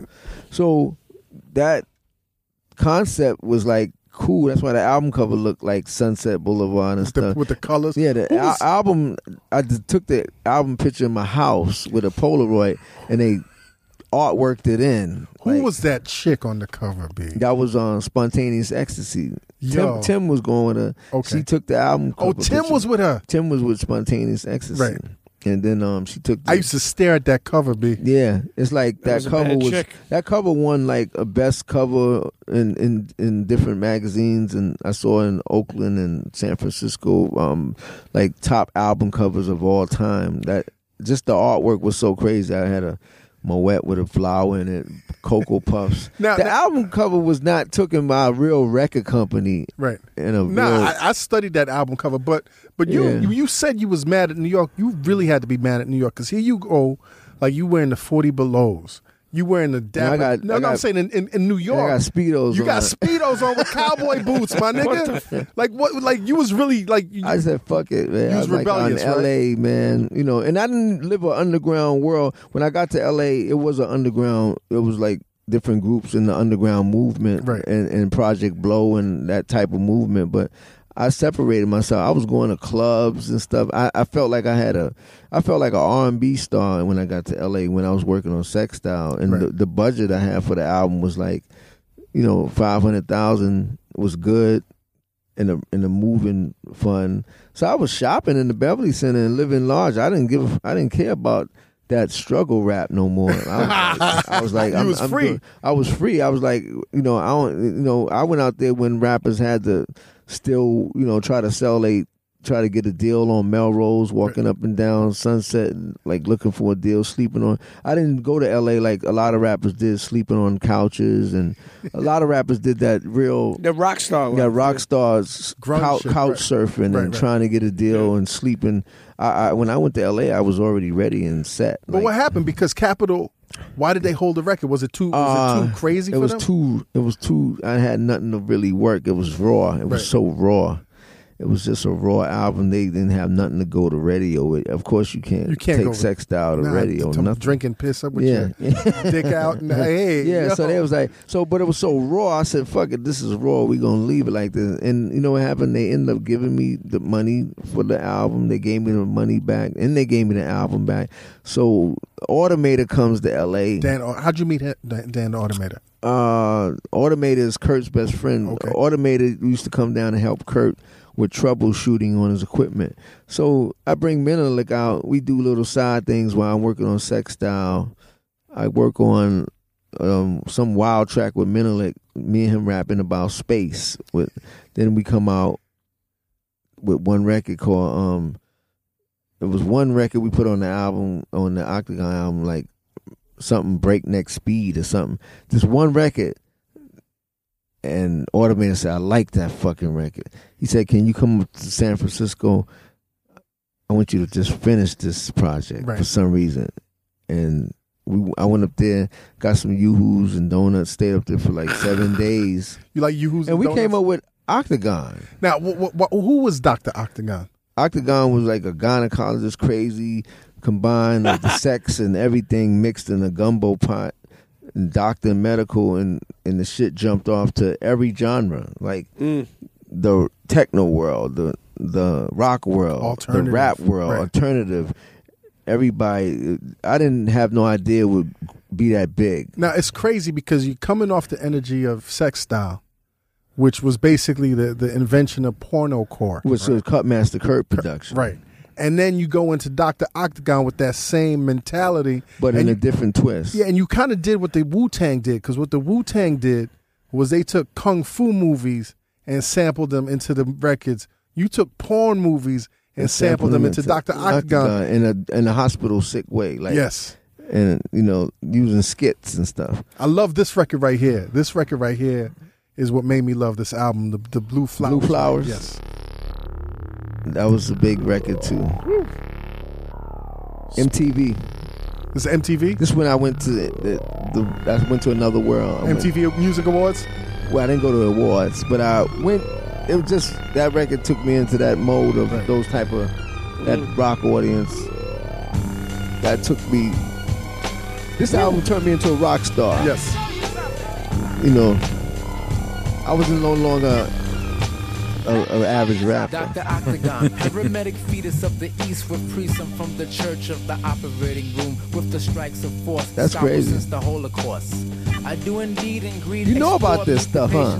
Back to rooms with, with the voodoo curse.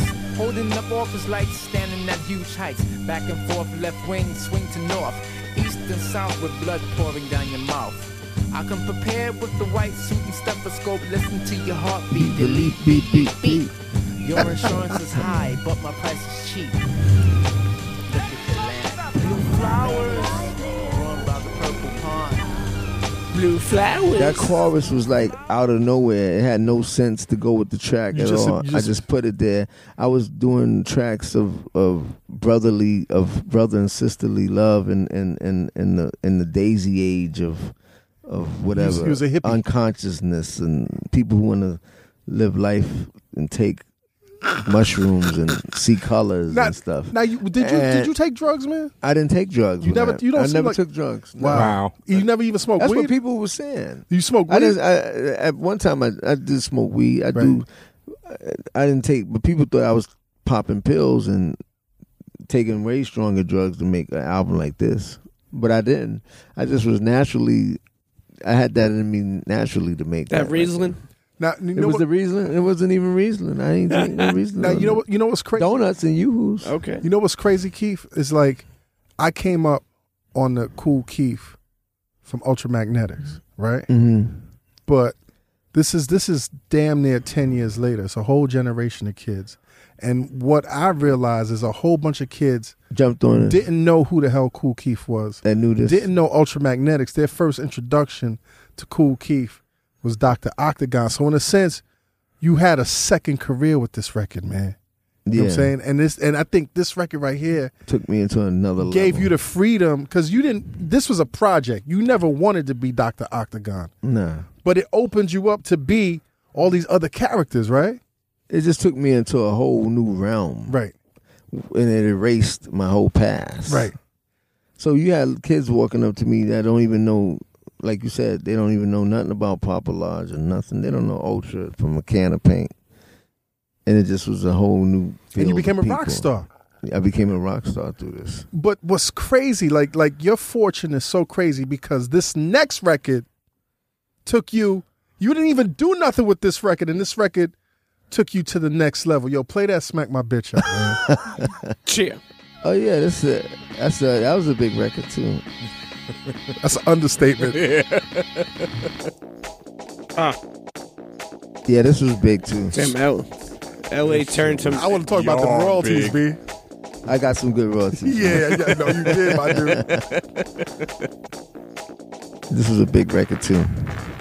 Love this album. Prodigy. This one of the top 10 videos ever right here. This video is ridiculous. With that and the Octagon together, that was a ball of fire, huh? Shit.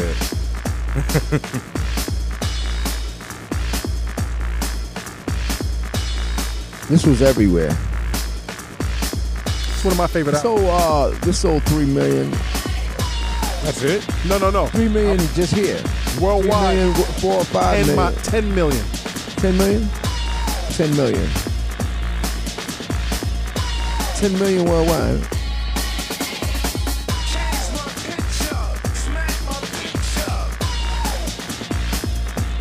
That's it.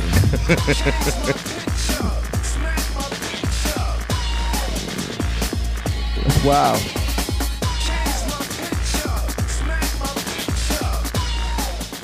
So this group is an English group called Prodigy, right? They had sampled you on another record before. And on that another album they got. What was their fascination with Kool Keith, man? I don't know. I think Liam liked me. We was gonna do an album together. I don't know what happened with them. They was busy, but there was a group that come out once in a while, and they come out once in a while with a big record. They don't release every year. Right. They're one of those studio groups. Yeah, they might stay they'll come out every 5 years. They just put out another one. But they sampled. They got a new record out? Yeah, finally. But they sampled Switch My Pitch Up, Smack My Bitch Up, which was on your record, Give the Drummer Some, from the Ultramagnetic. And you did another record with them on that album, right? Diesel Power. And you rapped on that record. Yeah, and then I did another record on another album they got. I forgot that other album. With the white artwork on it, beige artwork. It's a beige album. But this record right here, The Fat of the Land, sold 3 million in the U.S., right? Yeah. It sold, as of a couple of years ago, it sold 10 million records worldwide. It's in the Guinness Book of Records for the fastest selling United Kingdom album of all time. They sold 10 million records. You still getting those royalties, man? Yeah, I got some good royalties from them. I got a lot of good checks from them. But this record right here took you to a whole different level without you even knowing, trying to be on a whole different level. Yeah. This took you through the rave scene. You know what I'm saying? Like the BC Boys had beef with these niggas because they was like, yo, you can't put that record out. I think they was performing together, and you know, at the time, they was on that piece. There was this was Buddhist. A misogynistic record, man. Like this is crazy, B. That was a big record anyway. I mean, it was a big group. I went on stage with them one time. I just seen their whole aura was big, and they didn't say no lyrics really. Right. You know, you have groups that could sell a lot of records without saying any. They don't have to say a word. They had a lot of sampled records with sounds in them.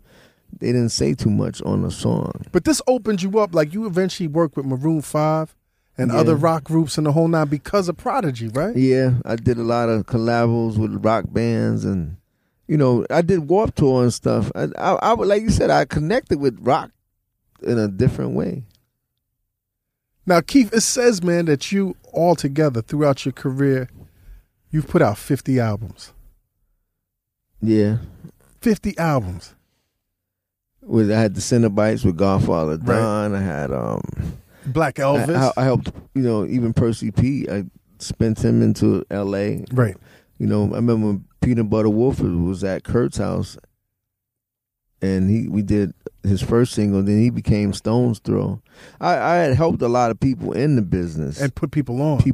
Put people on. Right. And then you did the collaborative album with Ice-T, the Analog Brothers. The Analog Brothers. Yeah, me and Ice did the album together with Pimpin' Rex, Black Silver, and I did. Me and Kurt did an album with the Diesel Truckers. Yes. And, I did Keith Matthew album. I did a lot of albums. Like you're right, I did a lot of albums. Listen, man. We gotta wrap this up. I could go on and on and on because you've done so much, man. I was looking at this TV show you did last year. What, Champions? No, this the TV movie? show called what's Champions? Well, that was a movie I did with Danny Trejo, and I got a little acting part in there. Get out of here. Look up Champions. Machete. Well, what year did you do that, man? I don't know. It was a while ago. It was like I got a few parts in there. Oh, word? I gotta check Champions. That shit. Champion, but I see with Kim Shamrock. Okay, I've seen the wrestler. You remember that? Well, it was a movie, a little B movie. Porno. I saw you on this TV show, like this small online TV show called The Kool Keith Show. Oh, okay. With Funny or Die. Right. And in it, you was doing it with George Clinton. Well, yeah. What was that, man? I was trying to. We were trying to do some pilots and stuff, but I was going to try to shoot for some television movies and stuff like that. But I was just sometimes be in LA joking around, just shooting some pilots, making people trip out on different concepts that I had. That shit was mad trippy, and like you had different characters like Lotion Man. Yeah, you see that? I seen Lotion Man. You was squirting lotion on. No, but I was trying to get I wanted to do it. I didn't want to really release that. It leaked out. Right. Are you talking with Bushman and all that? Yeah, Bushman and all of that. I wanted to finish that into a whole sequel and a whole scenario of a movie. Not a movie, but a TV show. Right. So are you doing anything else on the TV side right now? No, I'm getting ready to, but what I got, I'm working on more albums. Okay. And traveling. I'm touring. I got an action figure out, Dr. Octagon action figure. Who's doing the act? Wait. It's a guy. I need that. Yeah. I need that. One of my biggest regrets in life, because I collect action figures, is I never got the Octagon. No. I never got the Doom. I never got the MF Doom. MF Doom figure. Never saw that. So if you got when is that coming out, Keith? It's out already. It's out. Yeah, Yo, you can get Eric. I'm gonna tell Eric to get you. Please. Two of them Yeah, joints. you can paint it too. It's got the skull and all that. No, Octagon holding the skull. Yeah. Yo, and you're getting a piece of that, right? Yeah. Nice. Yeah, but I want to make that's going. You can paint yours too. Nice. I don't know. I'm not gonna paint my shit. I don't got no time for no arts. I'm a grown ass You don't want to man. fuck it up. Right? I'm a grown. Yeah. I'm not that grown. I'm not that Arts and grown. crafts. I'm not that grown. You don't want it sitting plain on your table. Yeah, no. You Listen, want to try some color. No, listen, man. I'm not that. You might fuck it up, right? I'm not that. I'm not that Yeah, grown I'll to have fuck it an up. action Yeah, figure. you don't know what you're doing, huh? I'm not that grown to have an action figure, but I'm too grown to be fucking painting some action figure. You know what I'm saying? Yeah. Now you got what records are you The working on? Octagon is an action figure. What records are you working on right now? Well, I'm doing my producing, my number one producer stuff. Right. I'm doing a lot of number one producer stuff. What do you mean number one producer? That's my ID. Yeah. Okay. Number one producer. I'm on a lot of songs and I'm producing a lot of stuff for myself and I've been programming beats. That's been a good thing in my career, learning how to program, because Said never taught me and TR never taught me, and I was around everybody that had drum machines and they were selfish, and I had to learn. And so that became a good thing for me to learn Pro Tools and stuff like that. So you're producing now? Yeah, I've been producing. Okay. I want to get tracks into everybody that, I think a lot of, the reason why I started producing, because I think a lot of producers don't feel what you wrote and they don't match what you want to say with the content of the music. Like you don't hear the content behind a person's lyrics no more. Like I think a producer don't know a person's background. Like when you fly from the Bronx and get off in LA, that producer in LA don't know what you came from. There's no context. Yeah, he's making a beautiful beat he heard from in the sun in LA. But Palm trees. You might have flew from cockroaches. Somebody got shot. Right. That's when I got into my own beats and making beats, because I felt like some days you want to match what you're saying. Okay, and with the background. And you guys showed me a video. It looked like a reunion of Ultramagnetic. Yeah. What's that about? Well, Ultra's working on some tracks and stuff like that. They gradually, I won't say coming back. They're just going to put maybe some more records out. But they're not trying to do Critical Beatdown over again. Right. They're just trying to make a record. They don't want the critics to be, this is not compared to the past. And you're part of the group? Yeah. Okay. I come and do stuff with them. But okay. we don't want to be compared to our past. You can't. It's hard to compare to your past. As a matter of fact. And then people ask me, "What's your best album? Was it Dr. Octagon? Was it Black Elvis? Was it?" I just say all those albums are different. They're not better than each other. Right. They were just different records. What's your favorite album, man? Kool Keith. Probably Dr. Octagon. I gotta say this: Half Man, Half Shark. Oh, that is like one of my favorite records ever. See, ever. That's what we saying. Those albums, Octagon was a good album. I like Octagon too. It's just that to me, it's hard to judge between make each one of Octagon and Critical Beatdown, though, man. Like you say, they're so different. It's like Black Elvis is his own album. A lot of people. What killed me with Black Elvis was I was producing Nightcrawler because they said the producer could never do his own album. A lot of people like the Black Elvis, but I had to hide behind the production. Why? Because people don't want to hear somebody did their own beats, right? And is it all? Did it also have something to do with the fact that you actually, when you got to LA, you kind of hustled the industry and had mad deals? Yeah, I had a lot of deals in that LA. you shouldn't have had. Yeah, California was a big payoff for me. It was like a big slot machine when I got there. Right. I pulled. How many deals did you have at one point, man? In LA, I had about 5 record deals. Dr. Doom was signed. Like you said, Matthew was signed. Black Elvis was signed. I got all those deals in L.A. Sextile was signed. And they never got mad at you, man? I don't know. I just changed my name. They could never catch me because I was a person. I just was many people putting out all those records. Right. I know you seen it at the same time, same releases. I was never going to get caught up in one record deal. A lot of these dudes were stuck in contracts for years. And you kind of, in a sense, man, broke the mold of reinvention. I mean, we've seen that happen with, once again, Doom. You know what I'm saying? What's the situation you feel like in terms of, you've been vocal about someone like a Andre 3000 kind of lifting your style in terms of creativity and the limitation that was once seen in hip hop? Well, Outkast, Public Enemy at least acknowledged that they were inspired, where they was inspired. Right. But I think Outkast, I mean, maybe what's the other rapper? Big Boy. He took a lot of consideration and time out to honor where a lot of his influence came from with me. But I think the 3000 dude was a little too much of into himself, as he did everything and he forgot, like, he didn't get anything from nowhere. Right. But when you see him and you see stuff that he's doing, you're like, okay, this is a lot of things that seem like I've done before. It was kind of like, you know how Rick James always tell Prince off? Yeah. It's like, that's the same kind of But things. you're not really offended. No, I wasn't offended, but I'm shocked at the arrogance of that type of thing, that person that can really go for the rest of his life and never make any kind of comment. Acknowledgement. What do you listen to right now, man? I listen to all the rappers. You know, I listen to everybody. I know I never have a limitation to what I listen to. I listen to every rapper because. What do you like? I like rappers I can hear clearly. I don't like rappers that I can't. Like, I still, my various.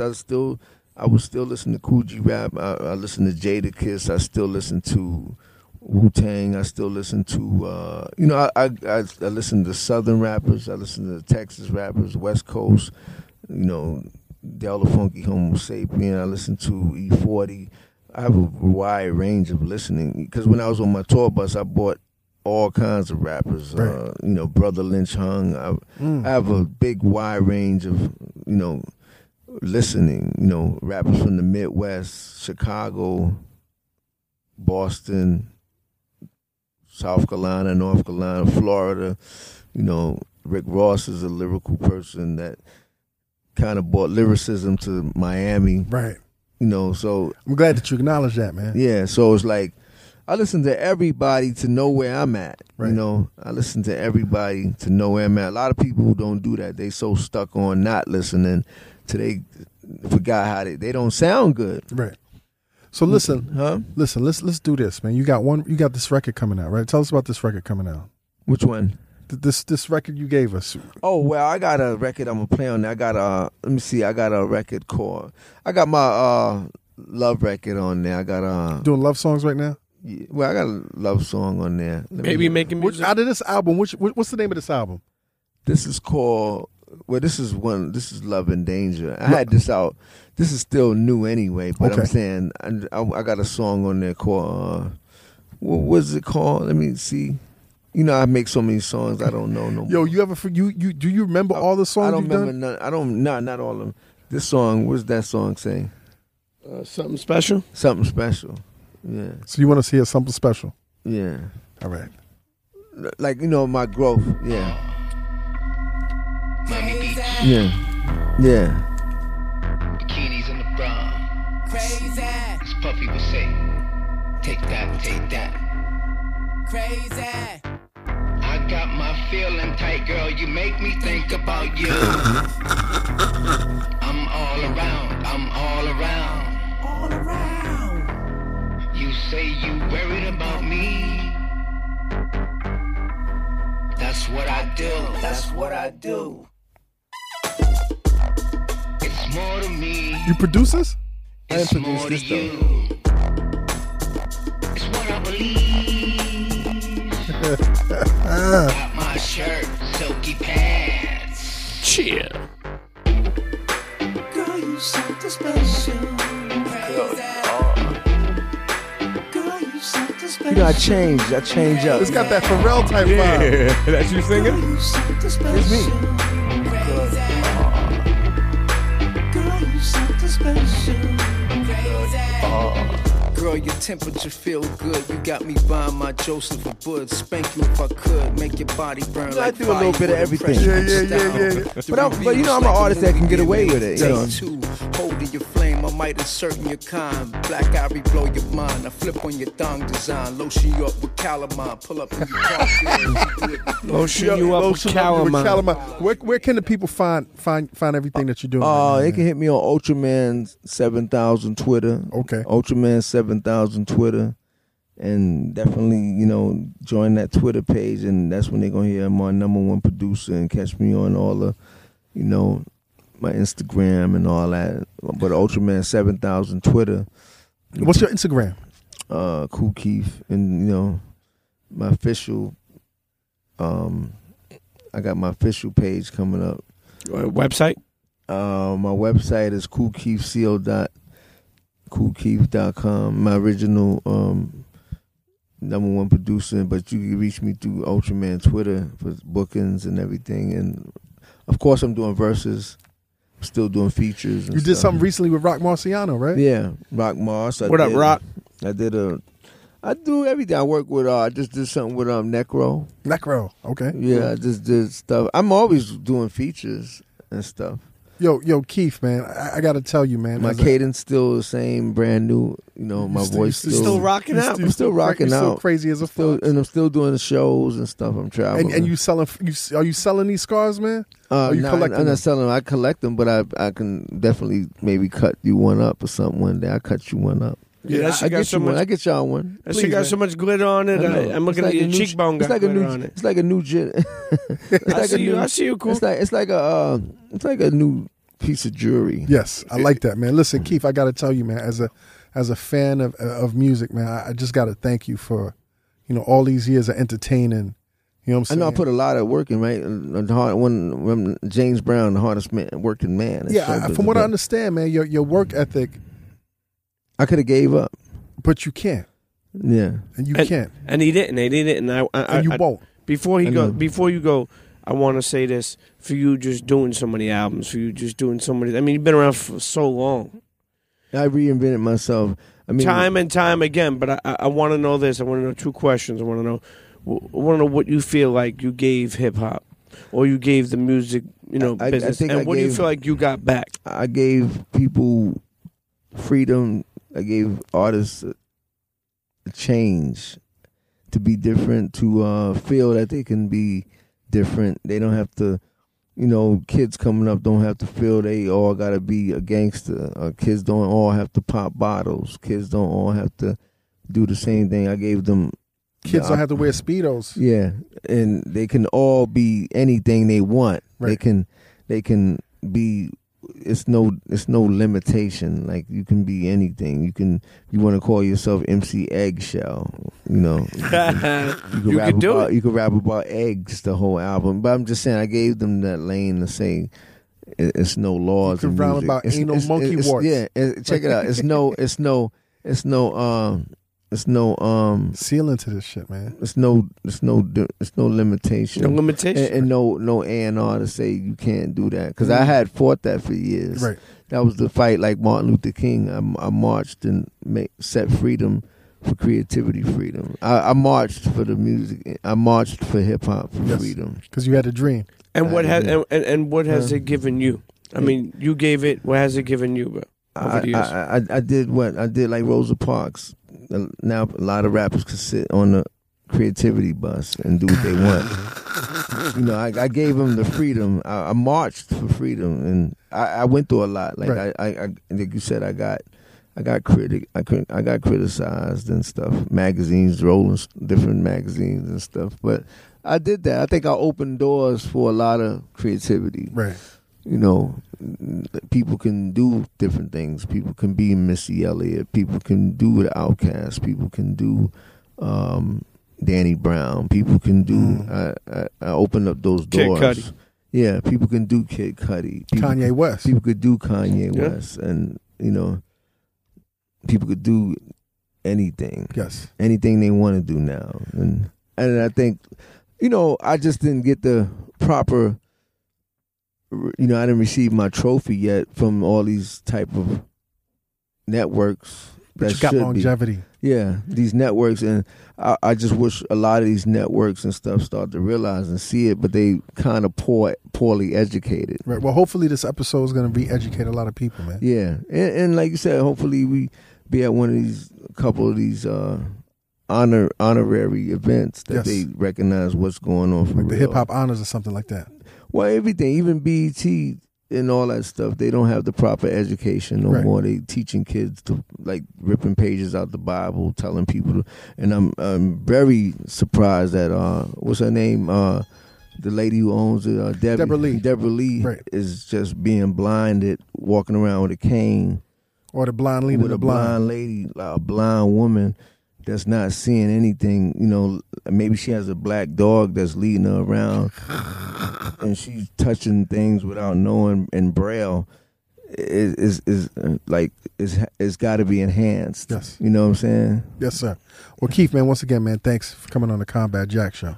Of course, Ben Hameen, always good to see you. Thanks for coming. Thank y'all for having me out here and exposing more that should be leaked out that people want to keep a secret. You know, Martin Luther King march. I marched for creativity, freedom. Yeah. So where's the Black Elvis wig?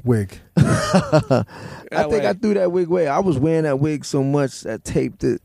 I had to pull it off. My sideburns used to be, jacked up. It was a lot with I had to glue the real burning glue. You had to put the custom glue? Yeah, real glue and stuff. Nah, man, fuck that. That wig made me money though. That wig made me good, like 10 grand a night sometimes. Damn, you still doing a lot of shows? Yeah, I'm still doing a lot of shows and stuff. I'm traveling next week week after that. I'm doing a show in New York that y'all gonna come to. Yes. Most definitely. Where? And a couple of weeks later, in Brooklyn. Okay. I might have my band Brooklyn out there. Bowl or something? My band. I did Brooklyn Bowl already.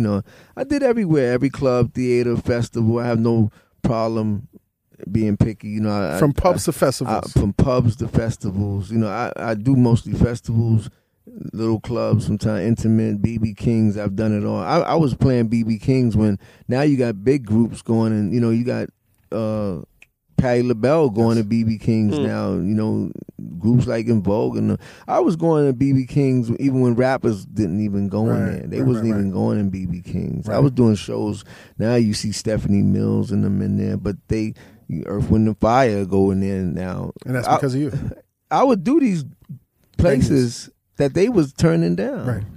Well, Keith, man, once again, brother, thank you. Internet's, you know what it is. Dream those dreams and man up and live those dreams, because a life without dreams is black and white. Oh, you sound like Mr. Magic. What he used to say? And the universe by yourself, flows. you would. No, do we remember the Magic? What did he say? Till we return to burn. I can't. Somebody stop my shit. No, you gotta power through that, Combat. Let me learn. I gotta learn yours. No, what did Mr. Magic used to say? Till we return to burn and earn. And a wise man, a foolish man can learn from his. I don't know that though. Anybody know Mr. Magic? Buy yourself or find yourself. Buy yourself. But this is dream those dreams and man up and live those dreams, because a life without dreams is black and white, and the universe flows in Technicolor and surround sound. Blah. But I'm going to tell you, Keith, that's real on point, because when I created this, I thought about Mr. Magic. You know what I'm saying? Yeah. And this is like paying homage to Mr. Magic. Yeah, he used to say that and one. Frankie Crocker and the DJs from back in the day. Frankie Crocker. They don't know who Frankie Crocker is. You know Frankie Crocker. Come on. You know what? Number one chief rocker, Frankie Crocker. So that's why I say this, man. This is paying homage to the cats that opened up the doors for us. Yeah. Yo, Keith, thank you very much, man. Of course. Thank you. Thank you. And it was a pleasure to be here. Yes, definitely, sir. you know what I'm saying? Definitely. It was a great honor and pleasure to be here. There you go. Peace. Salute. Cheer. Yeah. Illuminati! This episode of the Combat Jack Show was produced by Jonathan Mena, executive produced by A. King and Chris Morrow, engineered by Samir Karan, and recorded in the Engine Room Audio Studio in downtown Manhattan. This is an official Loudspeakers Networks production.